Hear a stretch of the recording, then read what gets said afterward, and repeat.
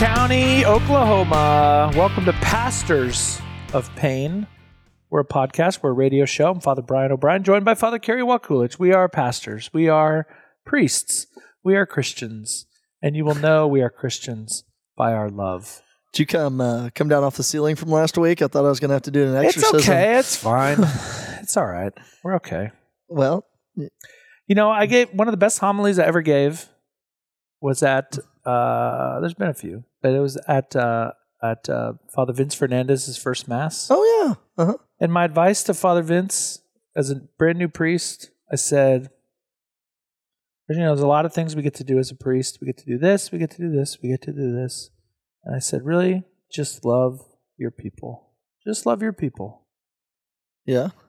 If you love your people, then everything will take care of itself.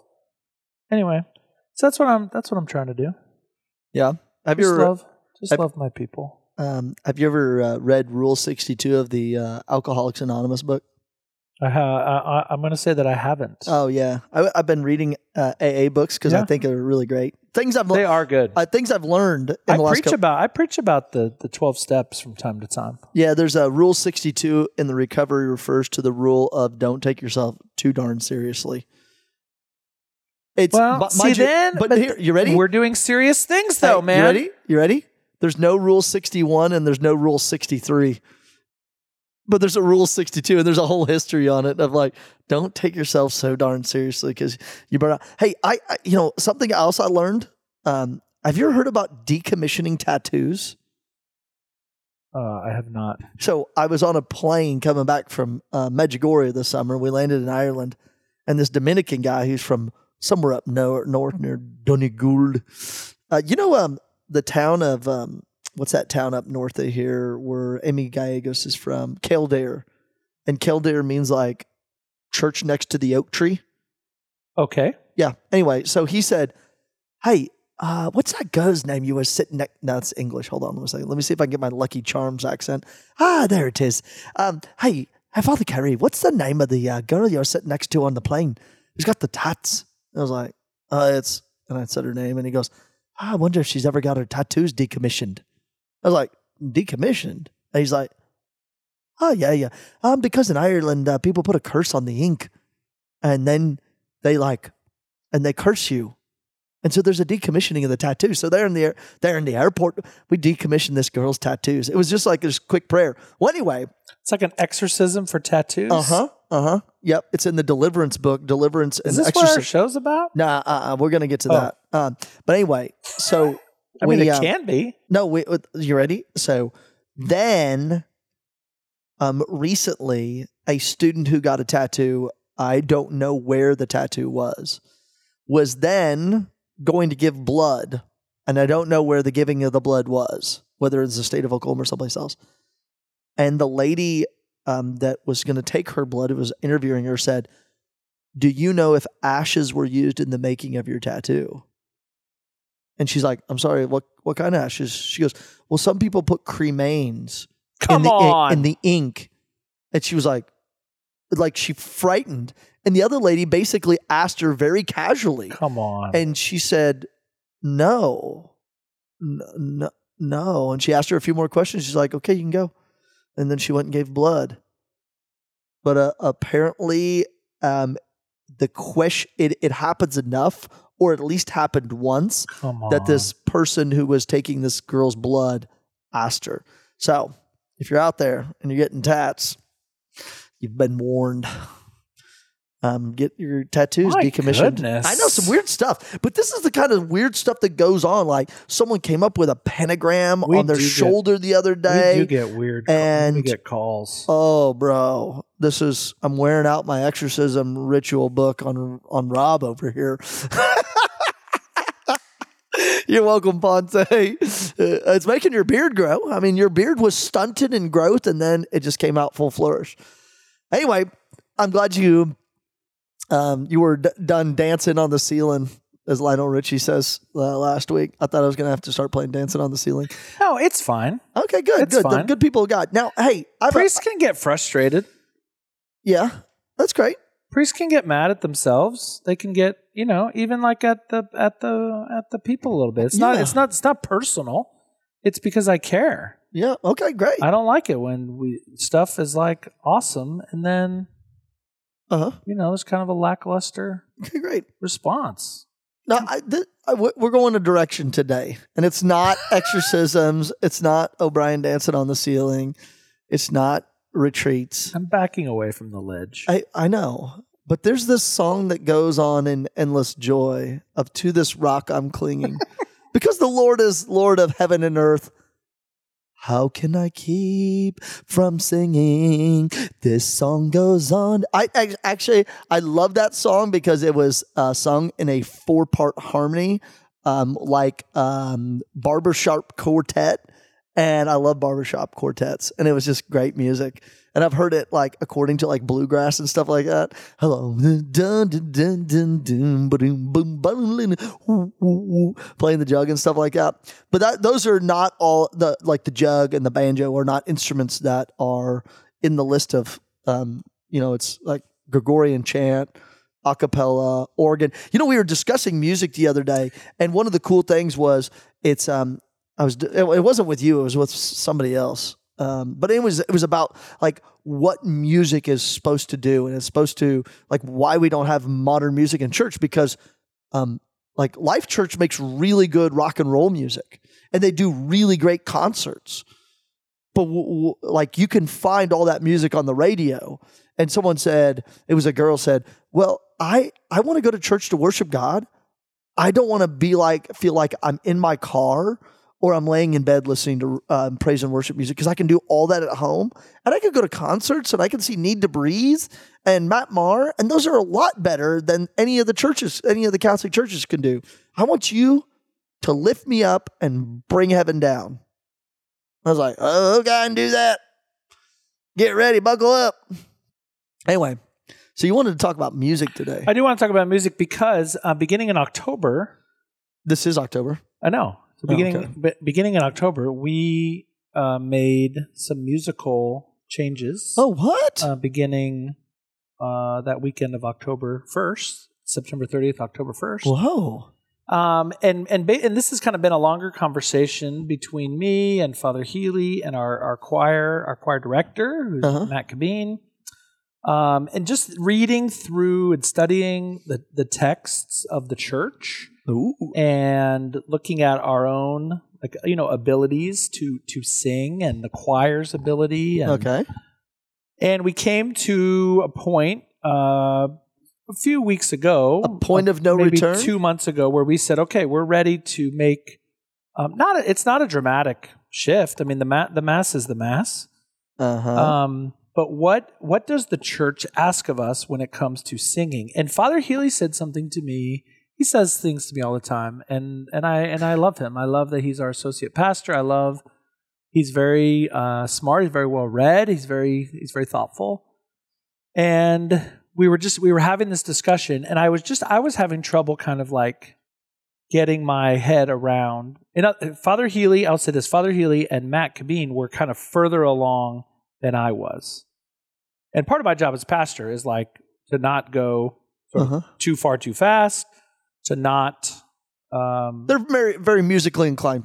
Yes. And they were kind of where they were ready to go. Director. I think they were ready for this 6 months ago or a year ago. Okay, and I wasn't, and I had to be, and I have to be like convinced. I have to be, and I've been accused over the years, of like not being a very good listener, and just sort of doing what I want to do. And I don't think that's true, but I take that as a valid criticism, and and so I really do. I try to, like, when we're going to make a decision, to kind of hear what does the church have to say, what do the parishioners have to say, kind of think it through. Anyway, working genius. We got to a point where we were ready to make some changes. So I'm reading through what is called the General Instruction of the Roman Missal, the Germ, also known as the Germ, and there's a whole section in here. You can look it up. If you just Google General Instruction of the Roman Missal, Missal, paragraph 39 is on the importance of singing.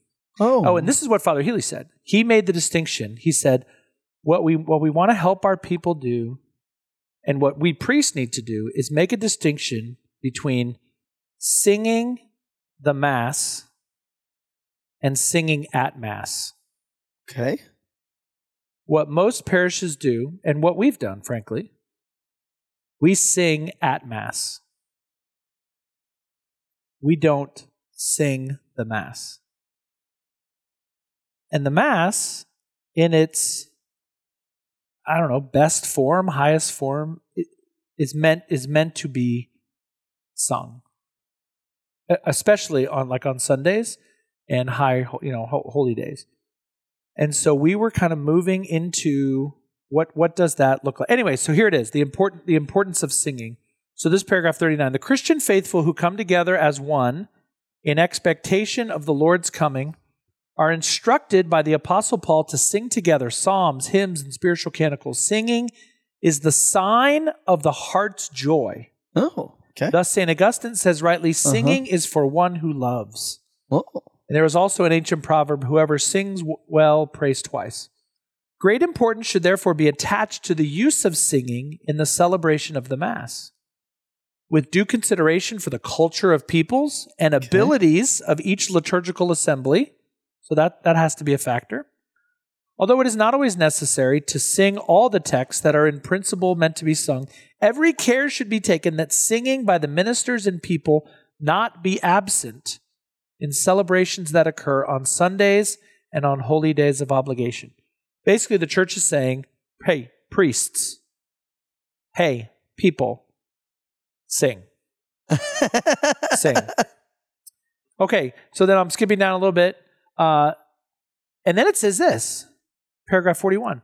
The main place should be given, all things being equal, to Gregorian chant. Okay. As being proper to the Roman liturgy.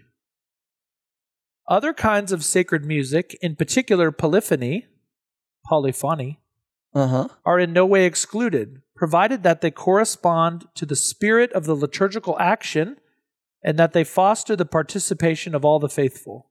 So, not just, I went to this Mass and there was this amazing choir and I just sat and listened to it, but that the people ought to be also singing.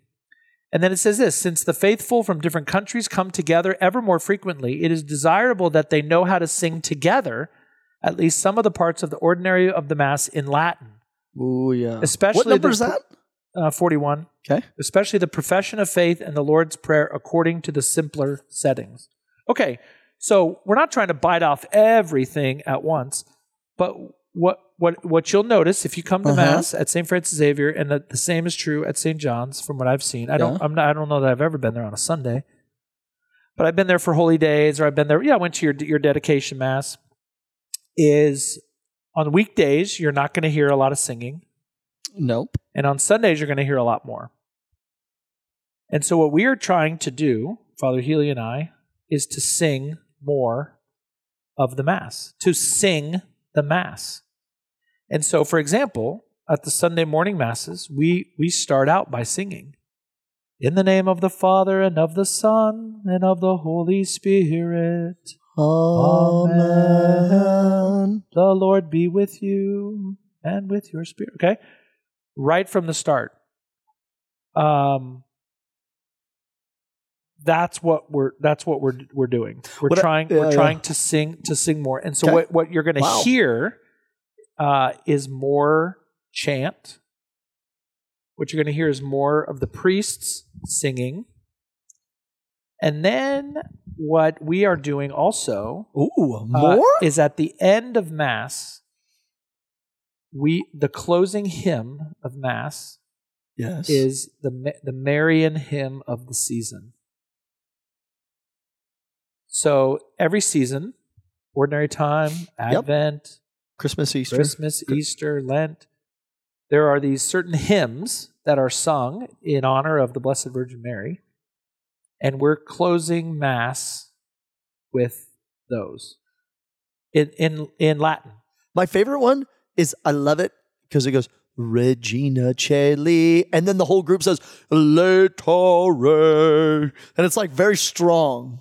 So I made a couple sort of mandatory things on for our choir and for Matt is that if we're like in our little worship aids, our programs, I want it written. We're going to sing it in Latin, but I want it written in English. It doesn't work singing it in English. It's so hard. I mean, you can, but we're singing it in Latin.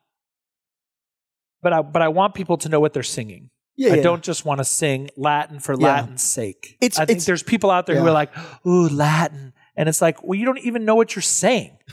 So, like, what is like, why? I just anything Latin. Like, really, anything? No, we're not doing that. But hymns like the Salve Regina, Salve Regina, Mater. Okay, Hail, like Holy Queen, are things, Mother of Mercy, are hymns that every Catholic should know. Yep. Okay. Now, does it take a little time to learn? Yes, and I'm hoping. I mean, we're now a little bit into October. That people are going to get used to it. That people maybe even practice it at home. And what I'm picturing and what is going to be so beautiful, and here's the example I would use. So a year ago, we introduced at the end of Mass, as the Blessed Sacrament is being put back into the tabernacle, it's reposed, we would sing one little stanza, one little verse, which goes like this. O sacrament most holy. Okay? Yep. Well, the first couple of weeks we sang that, I started to have regrets. I mean, I really, as a pastor, like I kind of got cold feet. I was like, oh, maybe this was not a good idea. Because we didn't sing it very well. It's new. It's different. It's the tune, the tone, the speed. And I was like, oh boy, maybe we should pull this back. Well, these first couple of weeks where we've sang the Salve, I'm kind of like, all right, I can hear Matt, but like I'm not hearing like the voice, the people sort of singing it. And I talked to Matt about it, and Matt was like, patience, which is not exactly my.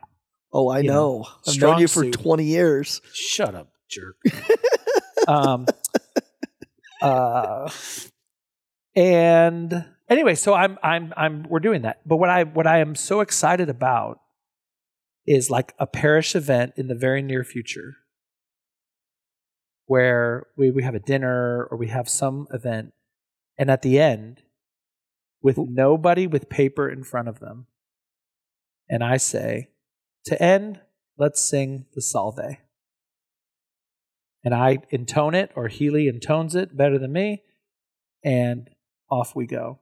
And 100 people in the parish hall sing the Salve Regina, the Hail Holy Queen. I'm so excited for that. And then we're just going to have it in our heads, in our repertoire, and people will have it for the rest of their lives.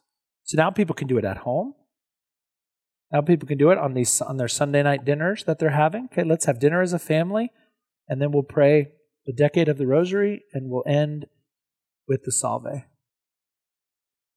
I really want that to happen. But it takes this like preparation up front. Anyway, that's kind of what we're doing. We're singing. We're trying to sing the Mass rather than just sing at Mass. We're using the organ more. Oh, you haven't? We've been using a lot of piano. Uh-huh. Yeah, and the piano is not bad. That's I want to be clear.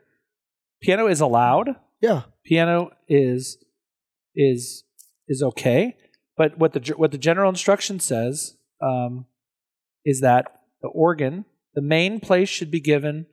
Here it is. In 393. While the organ is to be accorded pride of place. Whoa. So in the hierarchy of instruments, the organ is number one. Other wind, stringed, or percussion instruments may be admitted into divine worship in the Diocese of the United States, according to long-standing local usage, insofar as these are truly suitable for sacred use, or can be made suitable. No tambourines on that list? It says percussion. Is that percussion? That can be. What about finger cymbals? I think those are called thimbles. Thimbles. Hey, Madison Oman and I were, remember Madison Oman? Uh-huh. She- I just texted her the other day. Oh, great. Anyway, her and I were talking about like sacred music a while. I don't know when it was. But she said, you know what I love about the organ is it really brings you into the place of the church.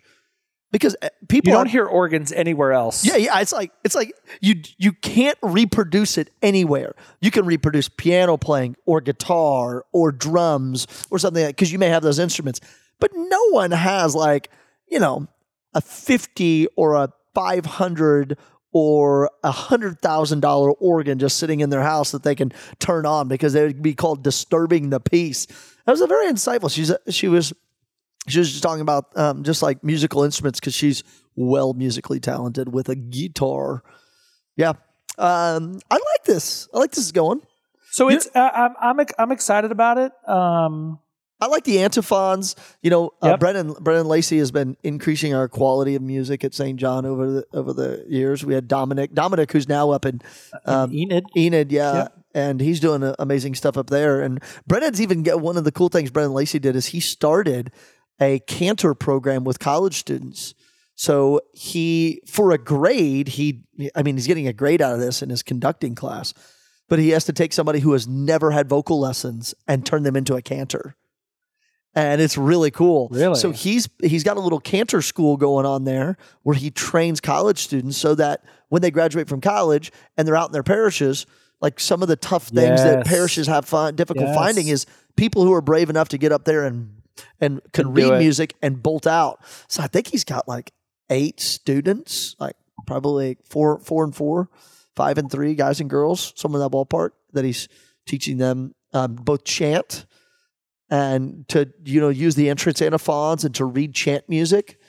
And we're going to start. One of the things we're going to start doing is as we travel more internationally, of making sure students know the parts of the Mass in Latin, because you get to these big events and all of a sudden, even at our cathedral or like bigger diocesan events, because there's diocesan events where in our little diocese here, multiple languages are used. So obviously English, so obviously Spanish, but we have a Vietnamese community, we have a Zomi, the Burmese. Yeah. Okay. We now have the Chukis in 2 places. Oh, that's right. Father Samuel Perez is learning like some Samoan island language or South Pacific language. Yep. It's like, what? Yeah, and I don't know, maybe some others in there somewhere. Did you say Chukis? Chukis. And it's from like the Solomon Islands? I think they're Micronesian. Oh, yeah. Yeah. So anyway, when you put all those people together, really, you should have it in Latin. I mean, you might say, well, then nobody's going to understand it. Yeah. But at least the Mass parts that are in Latin. The bishop in Wichita, Bishop Carl Kemme, just in mid-September, he wrote a pastoral letter to his diocese about music. It's called "Let Us Sing with the Lord," and I want to read a little part. That's Sing a New Church into Being. So this is where it gets to when we get into music. What a lot of people who don't, and I'm not like ripping on people, but like who don't know the church's preference in terms of music. A lot of times our musical is the music, if you just ask yourself, is the music at my parish like good or bad? What we mean is, do I like it? And what's hard in a parish like ours, and we're not the biggest parish in the world, but we have 1,000 households, 1,043 to be exact. And within that, there is a wide variety, of preference. Anyway, this is what Bishop Kemme from Wichita said. He said, rather than entering into a discussion about which hymns may or may not be appropriate for use in Mass, a subjective judgment that too often relies on personal taste and preference, my humble guidance is to turn our attention toward the texts of the Mass, which the Church herself invites us to sing. For example, just as the Church proposes texts for us to sing for the responsorial psalm and Alleluia, we also have proper texts intended to be sung at the entrance, the offertory, and at the communion processions. So that's what you're going to hear more of here, is that those entrance, the entrance antiphon. Oh, yeah. The offertory, the communion antiphon. And what's nice about those is that the choir sings it, and then the people are meant to then sing it back. So it's not a hymn in that, it has four stanzas, or, it's this, the choir sings, and then the people repeat, and then the choir sings, and then the people repeat. So it's something that is easily, not easily, but it's something where there's actually meant to be more. When people are like, I want to participate more. It's that opportunity, using not a hymn that somebody wrote in a studio somewhere, but this words of Scripture that are given to us in the Mass. Yeah. Congratulations. Yeah. So we'll see. It's a big time. We'll see how that goes. I think I'm most nervous about the recessional hymn and just how that will be received. Yeah. And then I think what'll be interesting is once we'll get the Salve down, and then it'll be Advent. And then we'll Ave Regina Celorum, Ave Domina Angelorum. So I think that's the hardest one to sing, but it's really beautiful. Yep. Salve Radix, so Salve Porta. I just want people to give it a chance, and not to like immediately like, well, it's Latin, so I don't want to do it, or it's a different language, so I don't want to do it, or it's not, it's not what I'm used to. I think that's where change. And I'm the first to say change. Change can stink. Yeah. But last thing I'll just say for Bishop Kemi in his thing, he said, liturgical and sacred music can be a powerful instrument of evangelization because it gives people a glimpse of the beauty of heaven. And so think about music at your parish, mine and yours, and whoever you are listening. Like, does the music of your parish give you a glimpse of the beauty of heaven? And that's what we want. Uh-huh. That's what we want. And we're human beings, so we're going to do that, imperfectly. We're on this side of heaven. But that's what the Mass ought to be. It's where heaven and earth come together. Yeah. And so you come to Mass and get a little glimpse of what it's gonna be like. Just this past week, I was telling you before this podcast that Dr. Haygood, who is at OSU's School of Performing Arts Music. Anyway, he's a brilliant professor, and he brought his cantamus group over. These girls are going to be traveling Europe, and they're practicing in our church, and then they're going to have a benefit concert because they have to pay their own way, I guess, through Europe as they travel. And it's also for their donors and stuff like that. But we had the doors. So there's the doors of the church, and he opened all those up, the three gates, the three big wooden doors, which then forced sound into the narthex, which then the sound came out the bell tower doors. There's those glass doors right there. And there was a group of students standing out there in the by the stairwell. So, and they heard these voices, and you could hear the sound travel through the church, bounce around in the narthex, and come out those doors. And you could see eyes light up, and people like, what is that in the church? You couldn't hear it from the church, like by the stairwell, those doors that come out, but the sound traveled right through the nave of the church and just boom, boom, boom, boom, boom, bounced until it's found its way out. And it's like giving me goosebumps just like right now thinking about it, like how like Dr. Haygood can take these girls' voices and just make them like penetrate like ears, but really it makes the soul think about heaven. And that's why the arts are so important. But that's why music, a beautiful music in the liturgy. She who sings, prays twice. Yes. Cantum bonum, who sings well, prays twice. Yeah. But it's just that beauty, like it gets into our ears and then it does exactly that. Heaven, baby. Yeah. So let's be life. Let's be open to some of those musical changes and sing. Let's sing. Make a joyful noise to the Lord. Peace.